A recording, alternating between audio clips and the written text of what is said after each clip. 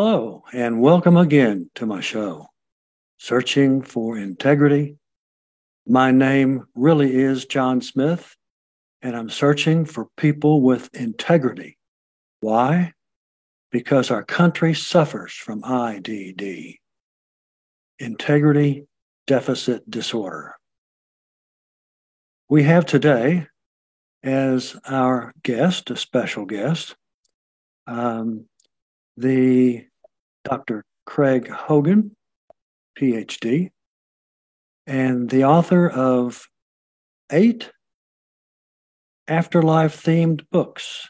Wow, what about that? Well, pretty soon I'm going to let you go to it. That sounds All right, good. wonderful. I had written down here, right up below that, of course, the book title. The book is Evidence Beyond a Reasonable Doubt That You Will Never Die. And the reasons for that, I believe, are for what happens to you in your life and your afterlife, from speakers in the afterlife. I'll have to look into that. I'm also a speaker. You probably have met some of these speakers, so you may not realize it. Probably.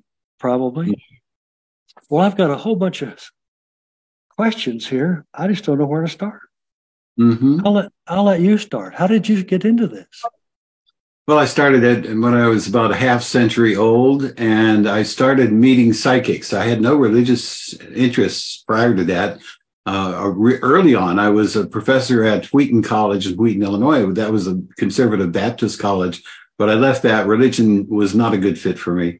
So I went on without any religion, without any belief system of any kind. And then when I turned 50, then I had psychics coming into my life, just people I would meet and turn out that this person is a psychic and this person is a medium. And they just kept coming into my life. And so I started investigating. I went to a psychic and she said to me, you have remote viewing ability and you have psychometry ability. In other words, you can hold things in my hand and tell you what they are without looking at them. The remote viewing ability was something that I was not familiar with. And so I got online and found out about remote viewing. And you can sit anywhere in the world, close your eyes, and focus upon a picture or an object thousands of miles away. And you can get impressions of it in your mind and then sketch them and send it off to the person and say, is this what it was like? And then they could send out the photograph and say, sure is. That's exactly what it was. So I found out I had remote viewing ability, and that meant that the mind is not in the brain. The mind is not housed in the brain. The brain doesn't have to use a brain. It will function perfectly well, independent of the brain. So that means that when the brain goes away, the mind just keeps on going. It just goes on its merry way, and it comes into brighter futures that it has for itself.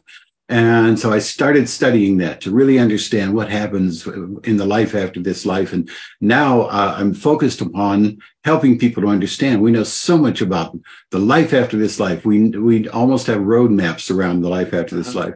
We know what happens when people go through the transition, what happens just before, during, and after. And now we can communicate with the people who are living there. And so we have learned new ways of doing that, and we're teaching people how to communicate with their loved ones living in the afterlife. Right. Now, did you, first of all, make this your thesis? No, my thesis was actually in training. I am a trainer, a professional trainer, and I was in a different field. I was not in this field at all, and I got that when I was 29. And then I developed, after that, I developed programs and books, and I was a consultant at a medical school and a consultant in a school of health sciences. And I was involved with a college of business. I was teaching at a college of business. So all of that was happening prior to my epiphany, when I finally learned what things are all about. You know, when you first said that you were a trainer, I had this scene that flashed in front of me. You were standing by a cage with a whip and a couple of tigers in the cage. That's it. You got it. That's what I do. But the tigers, those are my students, and that's the way I treat them. So I get their I attention. really whip them into shape. That's the way to do it. I thought that I would look at the proof from 15 areas of evidence. Mm-hmm. And does any one of those work better than the other for yourself? They're all magnificent, and people just don't realize what they are. Even if you show people, they're so unbelievable that it's difficult for people to believe them. But we have the evidence, we have the sources, we know who the sources are, and so then we know because of that they are valid. I'll give you one of the most prominent.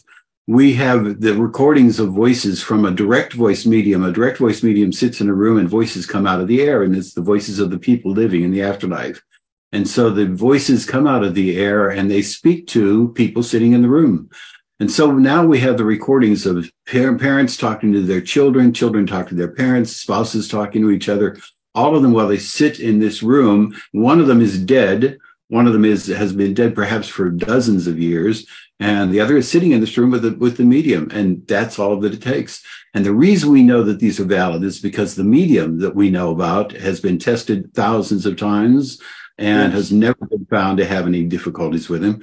And the other reason we know is because the people who come through from the other side and speak to their spouses, for instance, on this side, when they're speaking to them, they're talking to them about things going on in their life right now. There's a woman who tells her husband, I don't like those pictures in the flat. I want you to change those pictures. And in one visit, and then in the next visit, he came with the direct medium. She said, I just love the pictures, the way that you got them. In another instance, she went with him to the cemetery, and she watched him put flowers on a grave. And she said, I watch you put flowers on the grave, and I just can't imagine why I'm not there. I'm not there. And so she says, the only reason I'm ever in the cemetery is because you go there. And so we have the people from coming in from the life after this life. We have the recordings of them with the statements they make. All of the loved ones, parents, children, all of the loved ones say, yes, that is my loved one sitting there. And if you listen to the recordings, then you'll hear them like they're talking over a breakfast table. And they're sharing things about their lives, about their past lives, about what's going on in their lives now. These could not be fabricated. There's no medium here. This is actually a person speaking to a loved one who's sitting in the room. So there's no medium involved. Nobody's making guesswork. It could not be fraud, because you have the woman, for instance, who is speaks in a woman's voice, her own voice, with the same accent that she had when she was on Earth. And she talks about the things that they did together, the two of them. And she talks about things that are going on in their life right now. That could not happen unless it was the person from the life after this life coming through and speaking to her husband. Interesting. Mm-hmm. That's amazing. Especially for me, I'm looking at the medium side. Mm-hmm. And because I'm beginning taking lessons once I come back from San Antonio, where my kids are graduating, my grandchildren are graduating high school. Mm-hmm. Yeah. Well, good for you. Good for you. I'm going to do it. Good for you. Everyone can be a medium. We are all have the ability to be a medium for ourselves with our loved ones. So everybody can communicate with their loved ones. There's a method that's used by psychotherapists that puts the person into a state of mind in which they have these communications. It is 98% successful. And the people then, their grief, because they have grief, when they come into the session, it's on a score of 10 on a 10-point scale, or they even say 10 plus, plus, plus. They're deeply grieving. They have these afterlife connections in one session. Their grief reduces from a 0 to 3 on the 10-point scale. That's in one session. And the reason is because they have this encounter. They actually speak with their loved one. They sometimes have examples of wonderful trips that they take with them. They go off and they walk along the seashore together. They hug and they kiss together. So once they've had this experience in their own mind, as the psychotherapist puts them into that state of mind, they are completely changed. They change their view about life and the afterlife. They change their grief from very strong grief to minimal grief, understanding they're sad because their loved one is not here, but they know where they are and they have no doubt in their mind of it. That's for me and all others. That's a miracle. It's phenomenal. It is a miracle. It is a miracle, and it's always there. People just don't know about it. Right, you're right. They don't know about it. Mm-hmm. I wrote my book with my deceased lawyer, and Mm-hmm. I helped him write my book, Mm-hmm. and he's still around me. He's still here. Mm-hmm. Mm-hmm. He saved me then, and he deserves every bit of it. Let me tell you, quite Yeah. a guy. Wonderful. That's wonderful. Yeah. Anybody can do that.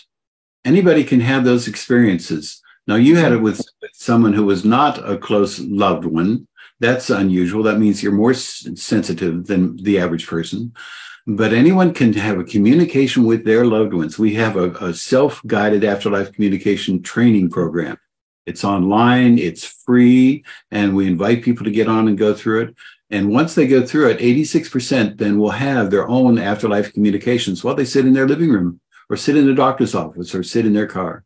And so we know that anybody can be successful in communicating with their own loved ones.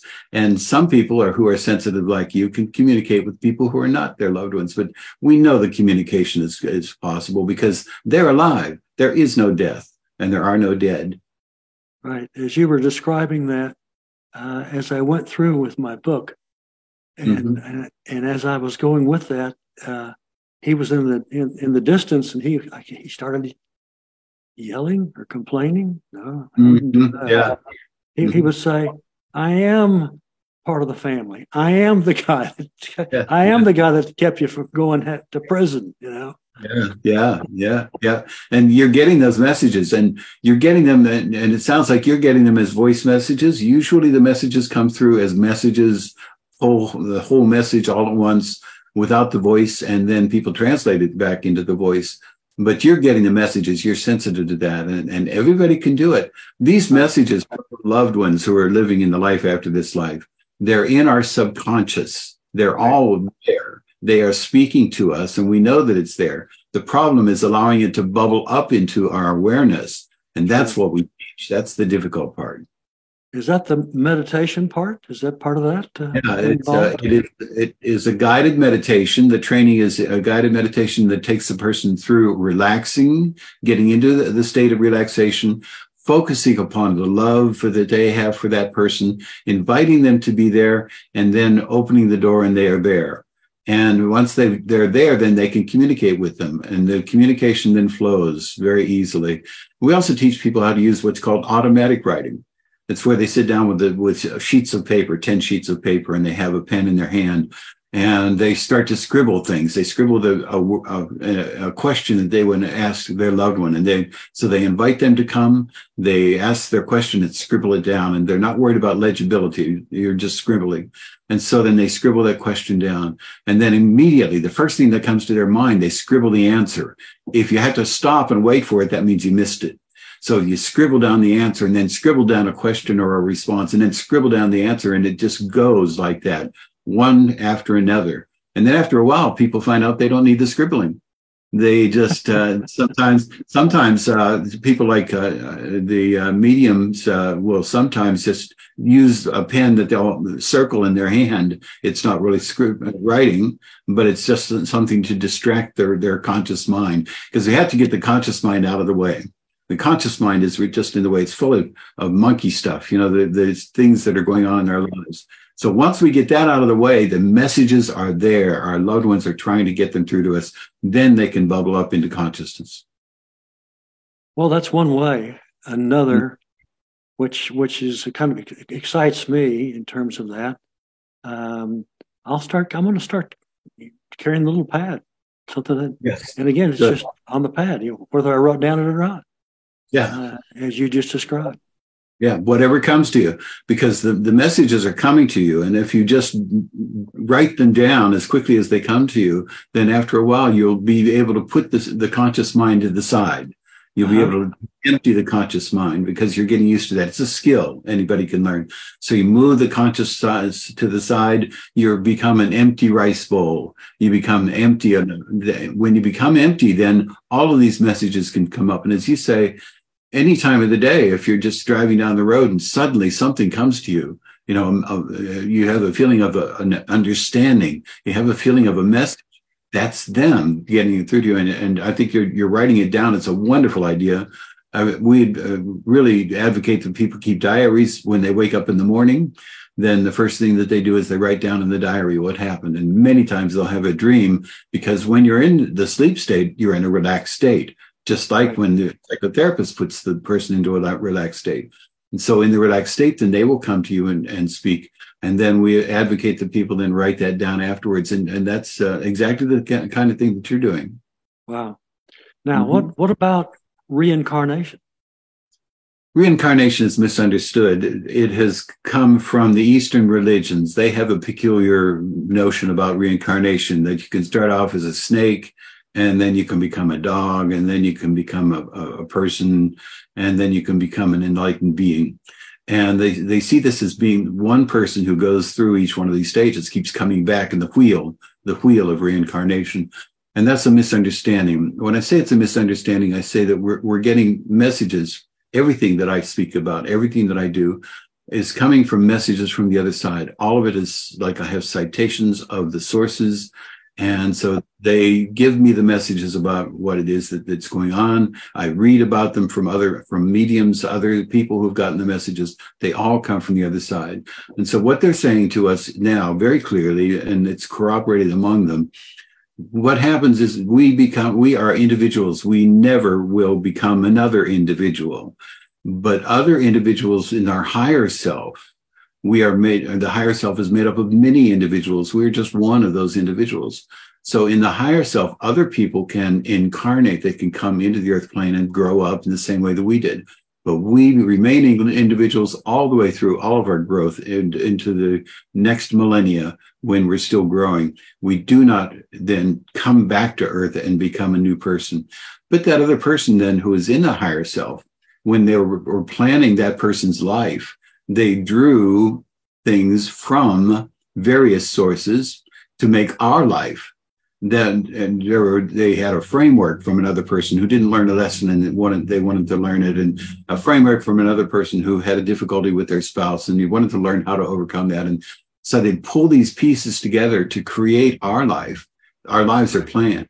And so when they do that, then they will take a framework from another life, in other words, a great part of another life, and they will use that framework. That gives us an affinity. Then we're intertwined with that person who had lived before. So when somebody has a past life regression, what they're doing is they are recalling that other person's life. They're interacting with them because we're intertwined with that other person. So there are past life regressions, and the past life regressions can help heal the people.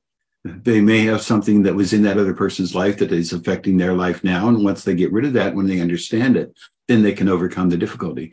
So reincarnation is misunderstood. We do have an incarnation. In other words, people come into the earth school, the earth mind, but we don't. And once we've come in, we don't change and become some other person. I don't become an Eskimo woman with 13 children, and you just don't do that. That's not the way it happens. So our loved ones are always available to us. You don't have to worry about them being reincarnated. They don't do that. They're available to us to communicate anytime that we want to communicate with them. Very much interesting. Mm-hmm. You see, back before in the beginning of my book, my lawyer, Steve, that's how he got me out of trouble, which I didn't deserve anyway. And we decided to come back an incarnation. I was born in Nashville. He was born in Dallas, and it was within the same week. And then it took us 32 years for events to happen here and there, whatever, 32 years. That he came to do what he was supposed to do, his karma. My karma was just all over it. It was as much as I could have. Yeah. Anyway, and so your life, yeah. You plan those things. Your soul planned them. Right. So your soul understands. Your soul knows about everything in your life. The soul is part of planning, along with guides and others. So your life was planned, but it's also planned in concert with others. So you have a soul group that you come into Earth School with, and everybody decides what they're going to be doing. One is going to be the father, and one's going to be the mother. And as you say, in this case, it's your partnership. And that is something you planned ahead of time that you would do once you got onto the earth plane. Our souls know about it, and they're guiding us and helping us through that process. So the soul of your friend then is working with your soul to make things happen so that the two of you are able to do things together. But it's all planned. It's all part of the pre-planning. Yeah, I don't argue about any of that. It's true. I've lived it. Yeah, you were familiar with it firsthand. Quite a bit. How do people, once they acquire, I guess, recognition and loving of their soul, if that's something that they try to pass on to the others, other than being like you opened, a preacher in a Baptist church? It is like an energy, so that our feelings of goodwill and compassion then are like an energy, and it spreads from one person to another. So that as we have love and goodwill and compassion for other people, they feel those feelings towards us. They feel those feelings towards other people. We all then feel them more. Love and compassion grows. We came into Earth School in order to learn how to be loving and compassionate. And as we learn to be loving and compassionate, then that spreads, that energy spreads to other people. The more people that are involved in that, the more loving and compassionate the world becomes. There have been studies which have done that have discovered the Maharishi effect. The Maharishi effect is when a sizable number of people within a community, it can be 1 or 2% of the people, will meditate in Zen meditation, focusing upon healing and on love, that it changes the entire community, whatever the community is. And it makes the community more loving to each other. There are fewer crimes committed. There are more efforts to help other people. There are more things that happen that are positive. And these studies have been done in Israel, in the United States, in Washington, D.C., of all cities. And every one of them showed the same thing. When this 1 or 2% of the population focus upon love and healing, then it made a change in the entire community. And what would happen if we had 20% or 50%? What would our communities be like? They would be full of love and compassion. We would live in heaven on earth, but it's up to us to be able to make it happen. Right. Absolutely. People don't realize until it surrounds them. Yeah. And they see it. Yeah. You have to experience it. Yeah. And we do experience it. We experience love. We can think of one person whom we love and they love us back. Maybe only be the only person in our life. Some people don't have very many of those kinds of people, but you've got that one person. And then you think back and you have that love with one person. And then we can then imagine, what would it be like if I had that kind of love and received that kind of love from everybody? Right. Everybody in my life, and there'd be no question. Nobody would gossip about me or would be cruel to me or would say things that were hurtful. That there would be no such thing. And we can imagine what life would be like if all people were that way. The only thing that keeps us from doing it is that people have not made the decision to do it. They don't understand that we're eternal beings. We're here to grow in love and compassion with each other. And we bolster each other. We help each other. We are intertwined with each other. And when people realize that, then it spreads like an energy among the people, and it makes life wonderful for the group of people. Now, there's another phenomenon that happens in physicians' offices. A physician's office becomes a healing space. And we know that to be true because there have been studies that have been done in which flasks of blood cells have been put in experimental and control flasks. They've been put in Faraday cages, which means that electronic signals cannot go through it. So they put into Faraday cages, and at the same time, a matching experiment and control flask outside of the Faraday cage has blood in them. And what they do is they have the experimental group, they have people pray for the cells in the experimental group, and they pray for the ones that are inside and as well as the ones that are outside. And what happens is they put a saline solution into the blood cells, and that will kill them. And what they found out is that the blood cells that are prayed for, they maintain their integrity much longer. They stay alive. And that shows experimentally that when somebody is prayed for, it does make a difference for them. So what we know now is that in a physician's office, if it's a wonderful physician that everybody loves and they do healing, then that office feels like a healing space. It's because it's become a healing space. And if the physician is not so loving and they're hostile and they don't have a good bedside manner, it feels icky. Right. It feels like it's negative. So we know that we affect the world around us. We make the world different and we make each other different. Right. Well, I sure am glad that you answered the phone. Yeah. Yeah. Yeah. Because there's a lot here that I intend to accomplish.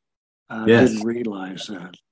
But nevertheless, I want to give you the opportunity now to pitch your book. You know, people are going to want to listen to this, and they're going to beat the door down, sit at Amazon. And yeah, I would love to see people read the book because it's an eye opener. People don't realize what we know to be true now. They're so phenomenal that you have to read them twice.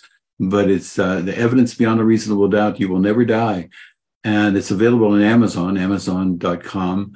And what it does is to go through 15 areas of evidence, like that area of evidence of the woman who was with her husband in the cemetery. And these areas of evidence show that we are alive after this life. Our loved ones are available to us. They are communicating to us. We have the proof that they're communicating to us. And so that book has all of the proof that anyone needs. And if you go through that, then you will understand the fact that we are eternal beings having a physical experience, and that we are together in this endeavor, loving one another, growing in love and compassion. And we just have to realize that that's true. I'm so glad that you joined us, joined my audiences, my listeners. I know they've enjoyed you in this session that we had. I like to also listen to and grateful for them. In terms of listeners and audience, got to have that to do this, and it's all in tuning into, for me, searching for integrity. And I'd like to say goodbye by giving you this. So long, and happy trails to all until we meet again.